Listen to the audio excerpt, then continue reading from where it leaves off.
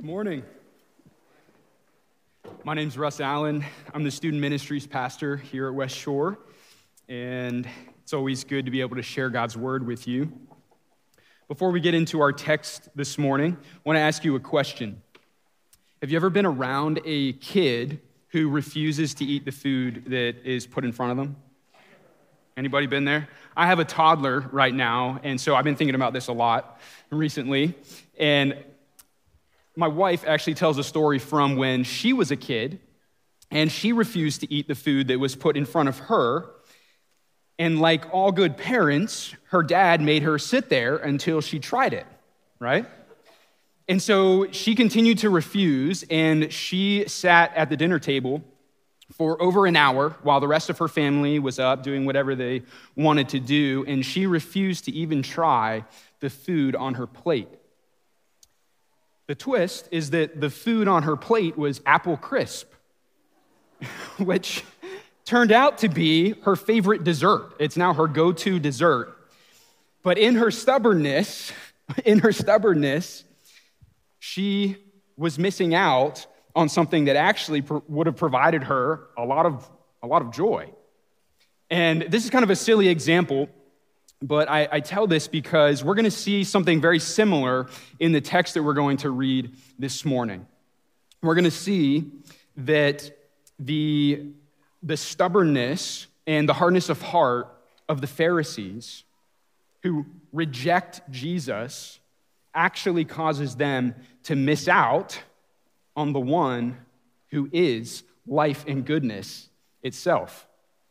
So, if you have your Bibles, you can turn with me to Mark chapter 3.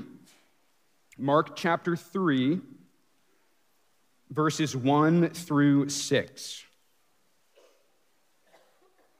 says this: Again, he, meaning Jesus, entered the synagogue, and a man was there with a withered hand. And they watched Jesus to see whether he would heal him on the Sabbath, so that they might accuse him. That's the Pharisees that are watching him. And he said to the man with the withered hand, "Come here." And he said to them, "Is it lawful on the Sabbath to do good or to do harm, to save life or to kill?" But they were silent. And he looked around at them with anger, grieved at their hardness of heart, and said to the man, "Stretch out your hand." He stretched it out, and his hand was restored. The Pharisees went out and immediately held counsel with the Herodians against him, how to destroy him. So our main point for this morning is that Jesus' work reveals hearts. Jesus' work reveals hearts, reveals man's heart, and reveals God's heart. Would you pray with me again before we get into the text? Father, we thank you for your word that is living and active, sharper than a two-edged sword. Pray that it would pierce to our hearts this morning. Lord, be with me. Help me to just accurately convey what you are saying to our people this morning. Pray this in Jesus' name. Amen. So, in the book of Mark, which we're going through in this series, we are introduced to Jesus right away as a miracle worker. Right in the first chapter, we read that Jesus heals a man with an unclean spirit, and then he goes on to heal many other people, including Peter's mother-in-law and a man with leprosy. At the beginning of chapter 2, Jesus heals a paralytic, which Trent talked about last week. And through these miracles, you can imagine that Jesus is gaining quite a lot of attention. In fact, Mark tells us that Jesus can't even go into a town because of all the crowds. People are flocking to see him. We need to realize that Jesus garnering attention for miracles isn't just a cute story or an idea from Scripture. It's one of the surest facts of history surrounding Jesus' life. even non-Christian secular historians must admit that at the very least, Jesus is doing some incredible things.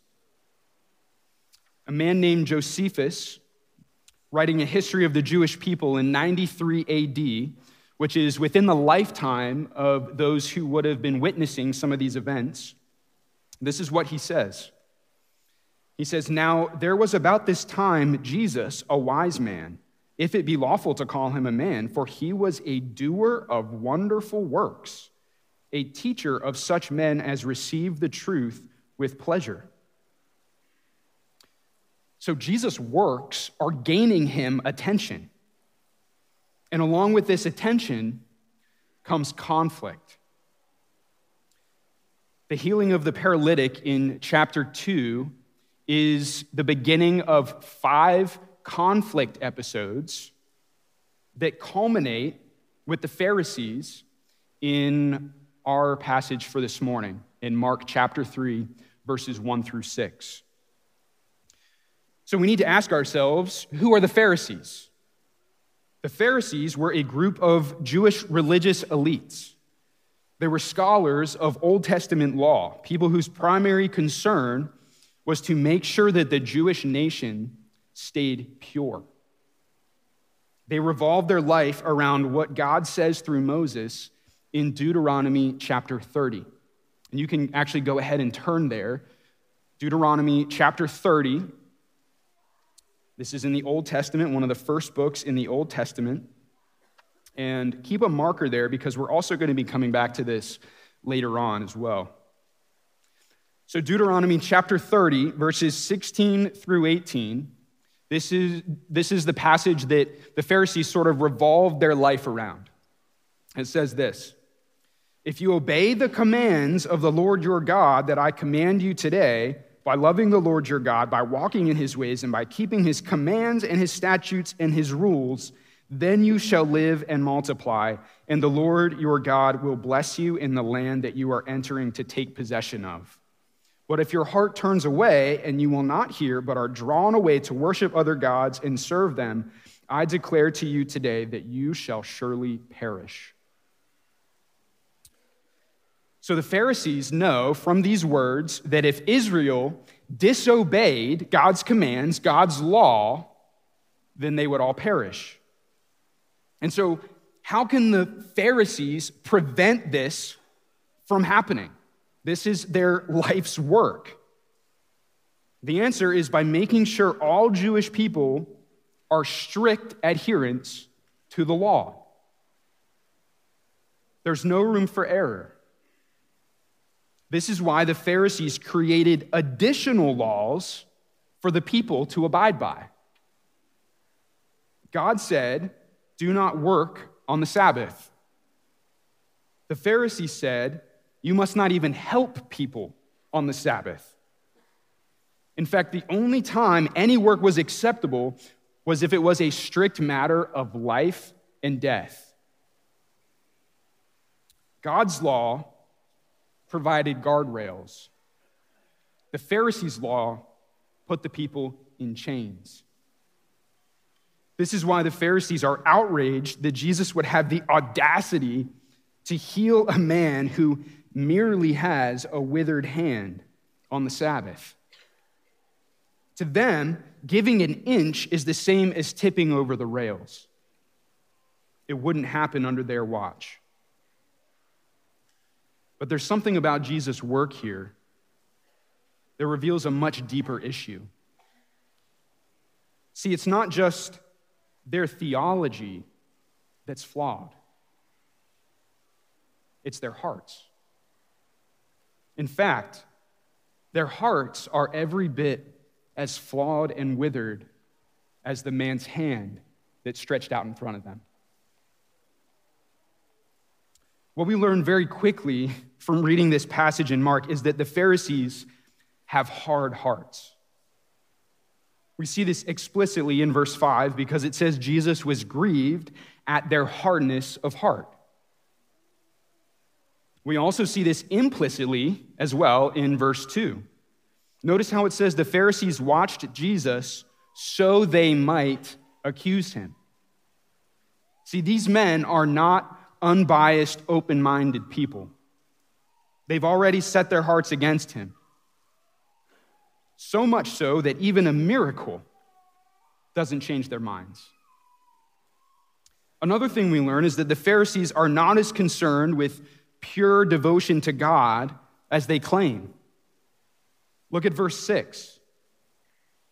Not only do the Pharisees plot to kill Jesus, but they plot to do it on the Sabbath. And what was the one thing Pharisees believed people could do on the Sabbath? Save life. And yet here they are plotting to kill. It's the epitome of hypocrisy. But it's even worse than that. The Pharisees plot with the Herodians to kill Jesus. As one scholar notes, the Herodians were a secular political party which took its name from Herod Antipas and was strong in its support for Rome, opposed the Pharisees on nearly every issue, but were willing to join forces with them because both desperately wanted to destroy Jesus. So much for religious purity. Now we need to ask ourselves, why could this be? Why are the Pharisees' hearts so hard?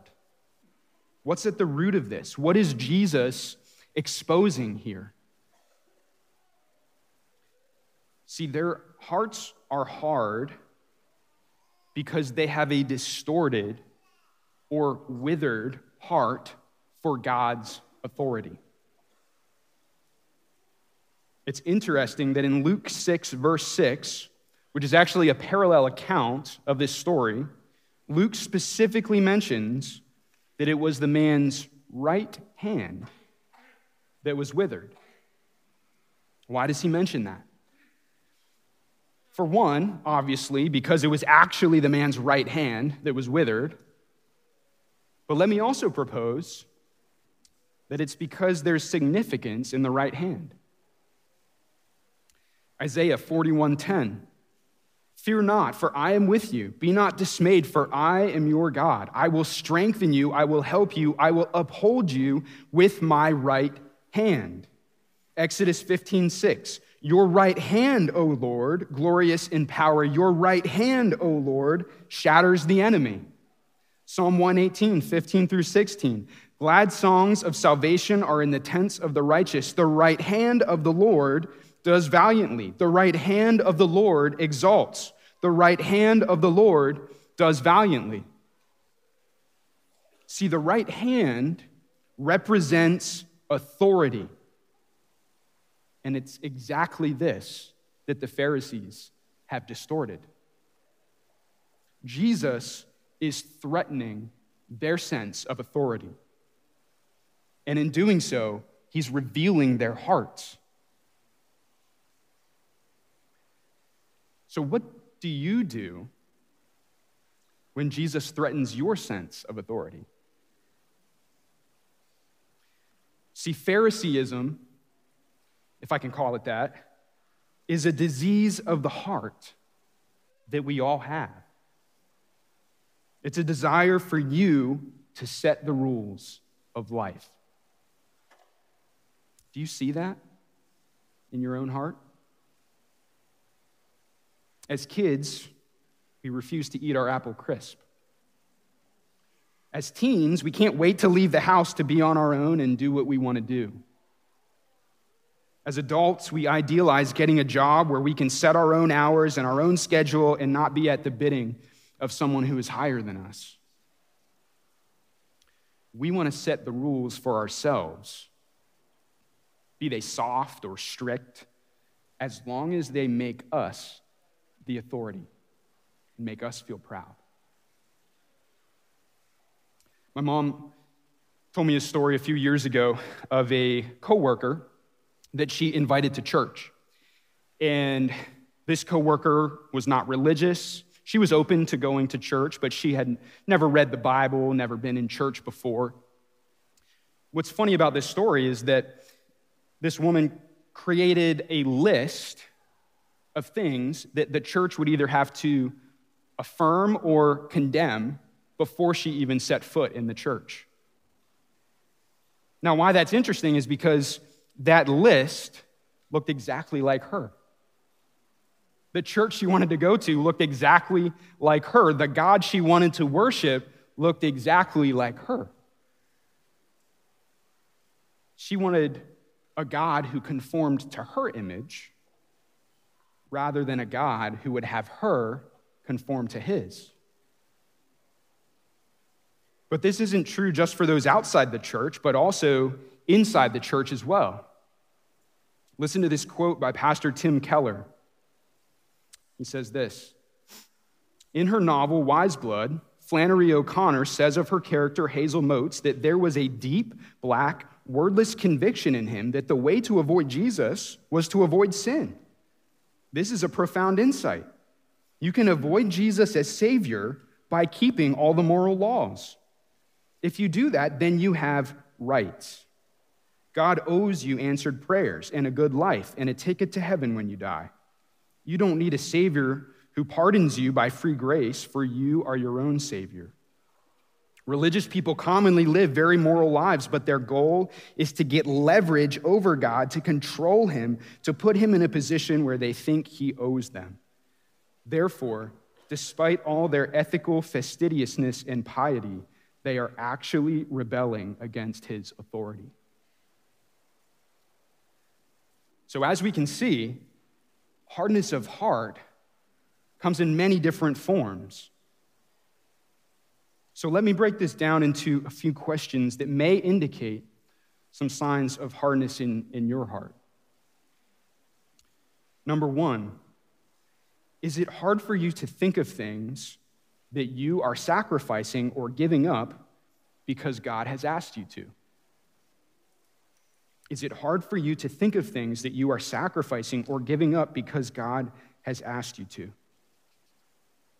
If so, could it be that you are dictating your life to God rather than the other way around? Number two, are you easily angered or distraught when things in life don't go the way that you wanted? And more specifically, are you easily upset or annoyed when other people are celebrated for their own achievements or good works rather than you? If so, could it be that you are beginning to think that God owes you for your obedience? Number three, do you avoid or rarely follow the wise counsel of godly friends, mentors, and pastors? Do you avoid or rarely follow the wise counsel of godly friends, mentors, and pastors? If so, could it be that you are actually afraid God might use them to bring changes in your life that are uncomfortable? I'm sure there are many more questions that we could list. But what I want you to see is that this is the oldest distorted desire of the human heart. Just look at the Garden of Eden with Adam and Eve.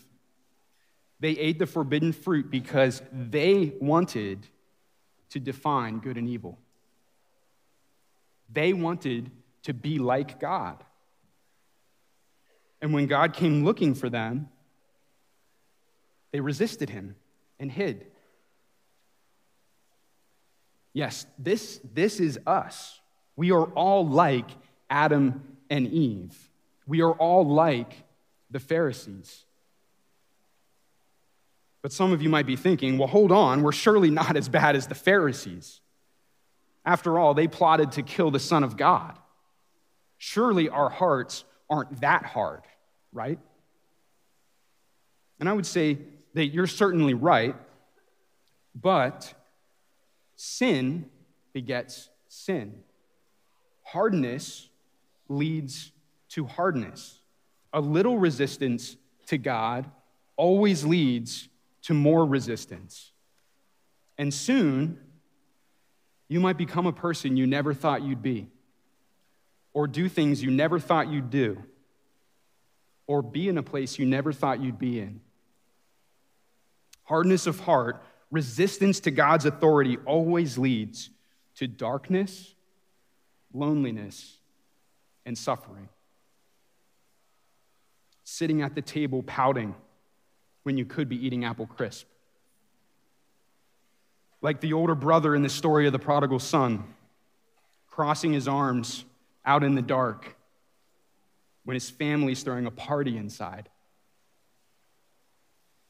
We will trust ourselves straight to hell.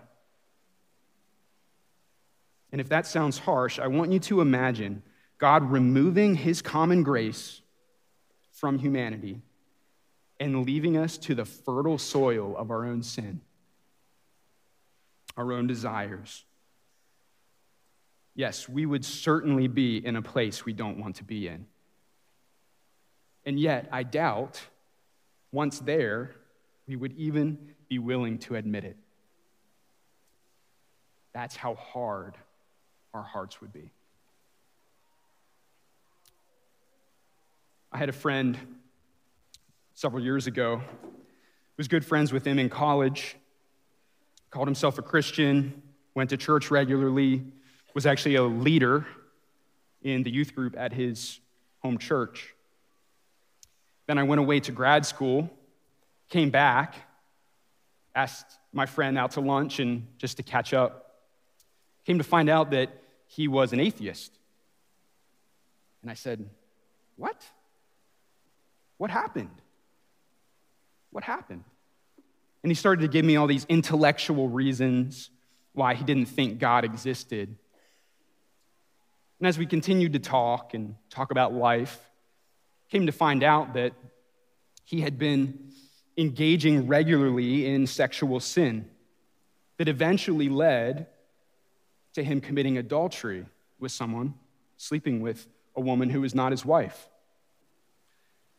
And perhaps not coincidentally, around that same time is when he started to not go to church. Because he said he felt like people were judging him. He just didn't feel good there. See, hardness of heart will make you an atheist. Or, at the very least, it will reveal that you've always been an atheist.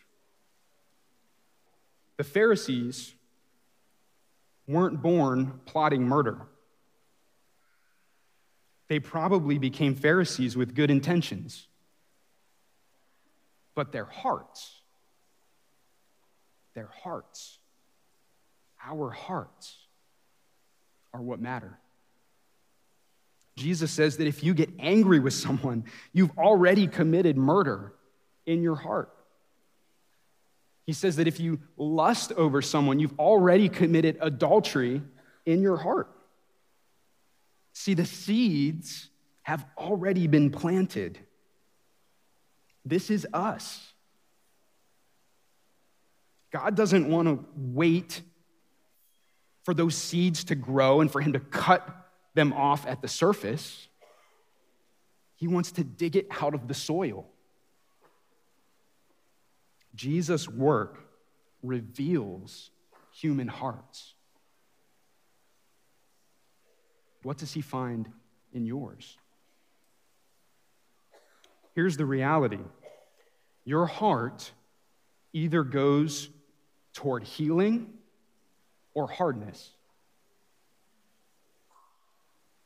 There's no middle way. So what do we do? How do we go towards healing? What's the remedy? Do we restrict ourselves with more religion, more rules, more law? No. That would only lead us deeper into Phariseeism. So what's the answer to the heart of man? Seeing the heart of God. Read Mark 3, verse 4 again. And he said to them, "Is it lawful on the Sabbath to do good or to do harm, to save life or to kill?" But they were silent. In saying this, Jesus does two things. First, he answers their bad theology. Flip back to Deuteronomy 30 with me. Remember, we looked at verses 16 through 18 earlier as being sort of the theme verses for the Pharisees. Obey the law. Now look one verse before that at 15 and see if it sounds familiar. See, I have set before you today life and good, death and evil. Jesus uses essentially identical language to dispel with the false notion that it was only lawful to save life on the Sabbath, but not lawful to do good. Deuteronomy 30:15 makes no such distinction. Life and good are held together. Doing good is giving life, and giving life is doing good. This is part of God's heart for humanity. That's the first thing. But the second thing is that this reference is a subtle yet powerful invitation to both the Pharisees and to us. Stay in Deuteronomy 30 and look at the very end of that section, starting at verse 19. And I imagine Jesus almost quoting this in his head as he's engaging with the Pharisees here. I call heaven and earth to witness against you today that I have set before you life and death, blessing and curse. Therefore, choose life, that you and your offspring may live, loving the Lord your God, obeying his voice, and holding fast to him. For he is your life. He is your life and length of days, that you may dwell in the land that the Lord swore to your fathers, to Abraham, to Isaac, and to Jacob, to give them. What the Pharisees were missing in their theology is that the goal wasn't just to prosper in the land. The goal was to cling to God. He is your life. There is no life apart from him. And here in Mark 3 is the Lord of life, the good shepherd, come in the flesh, not just to restore hands, but to restore hearts. We read in Mark 3:5 that Jesus is both angered and grieved at the Pharisees' hardness of hearts. I love that combination. Jesus is angry because he is good. If he didn't get angry over immorality and evil, then he wouldn't be very good, would he? So he upholds this holy standard. And yet, he's so life-giving that he wants all people to experience peace and joy and abundance of life. And so he's saddened when people choose death. The Pharisees chose to continue in their hardness of heart. They chose death. But we don't have to. This story is recorded here so that we might choose life. Jesus is life and goodness. This is the very heart of God that Jesus reveals. Do you love him? Are you holding fast to him? Listen to Isaiah 64:6. It says, "For all of us have become like one who is unclean, and all our righteous deeds are like a filthy garment.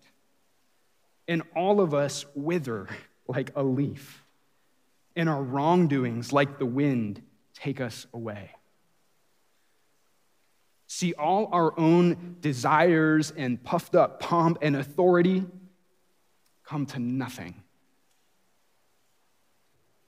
This is the Christian life from start to finish. Surrendering ultimate authority in your life over to Jesus every day. I pray that some of you would make that decision for the first time today. And I pray that the rest of us would pray against hardness of heart and that we would continue to surrender ourselves to Jesus. Soften my heart, God. Soften my heart. Help me to want what you want.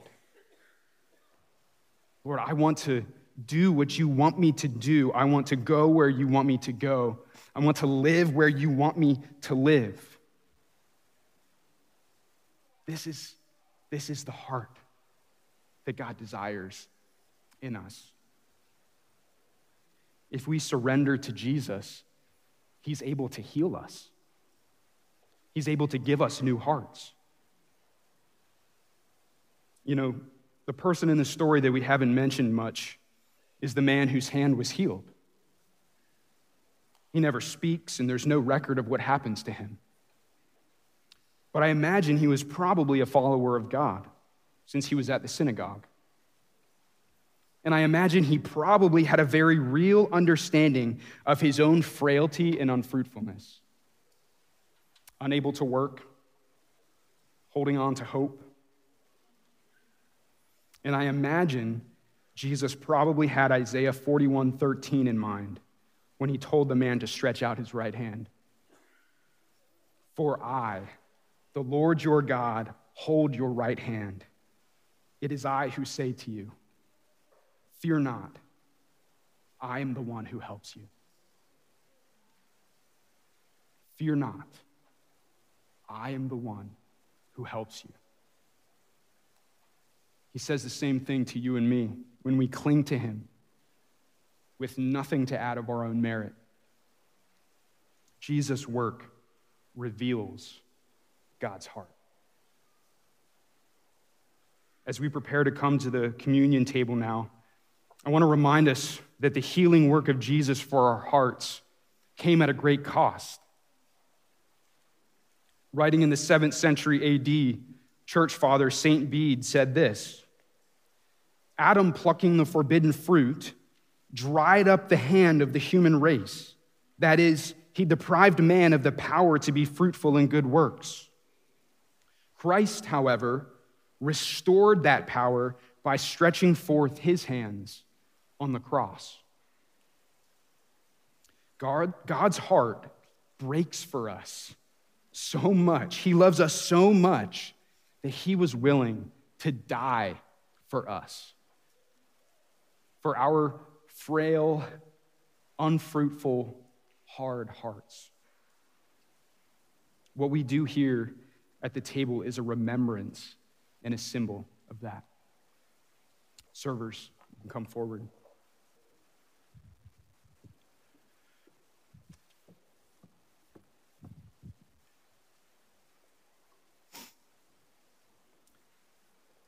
If you have put your faith in Christ, we invite you to receive these elements today as a physical reminder that through Christ's atoning sacrifice, we receive newness of life, life with God himself.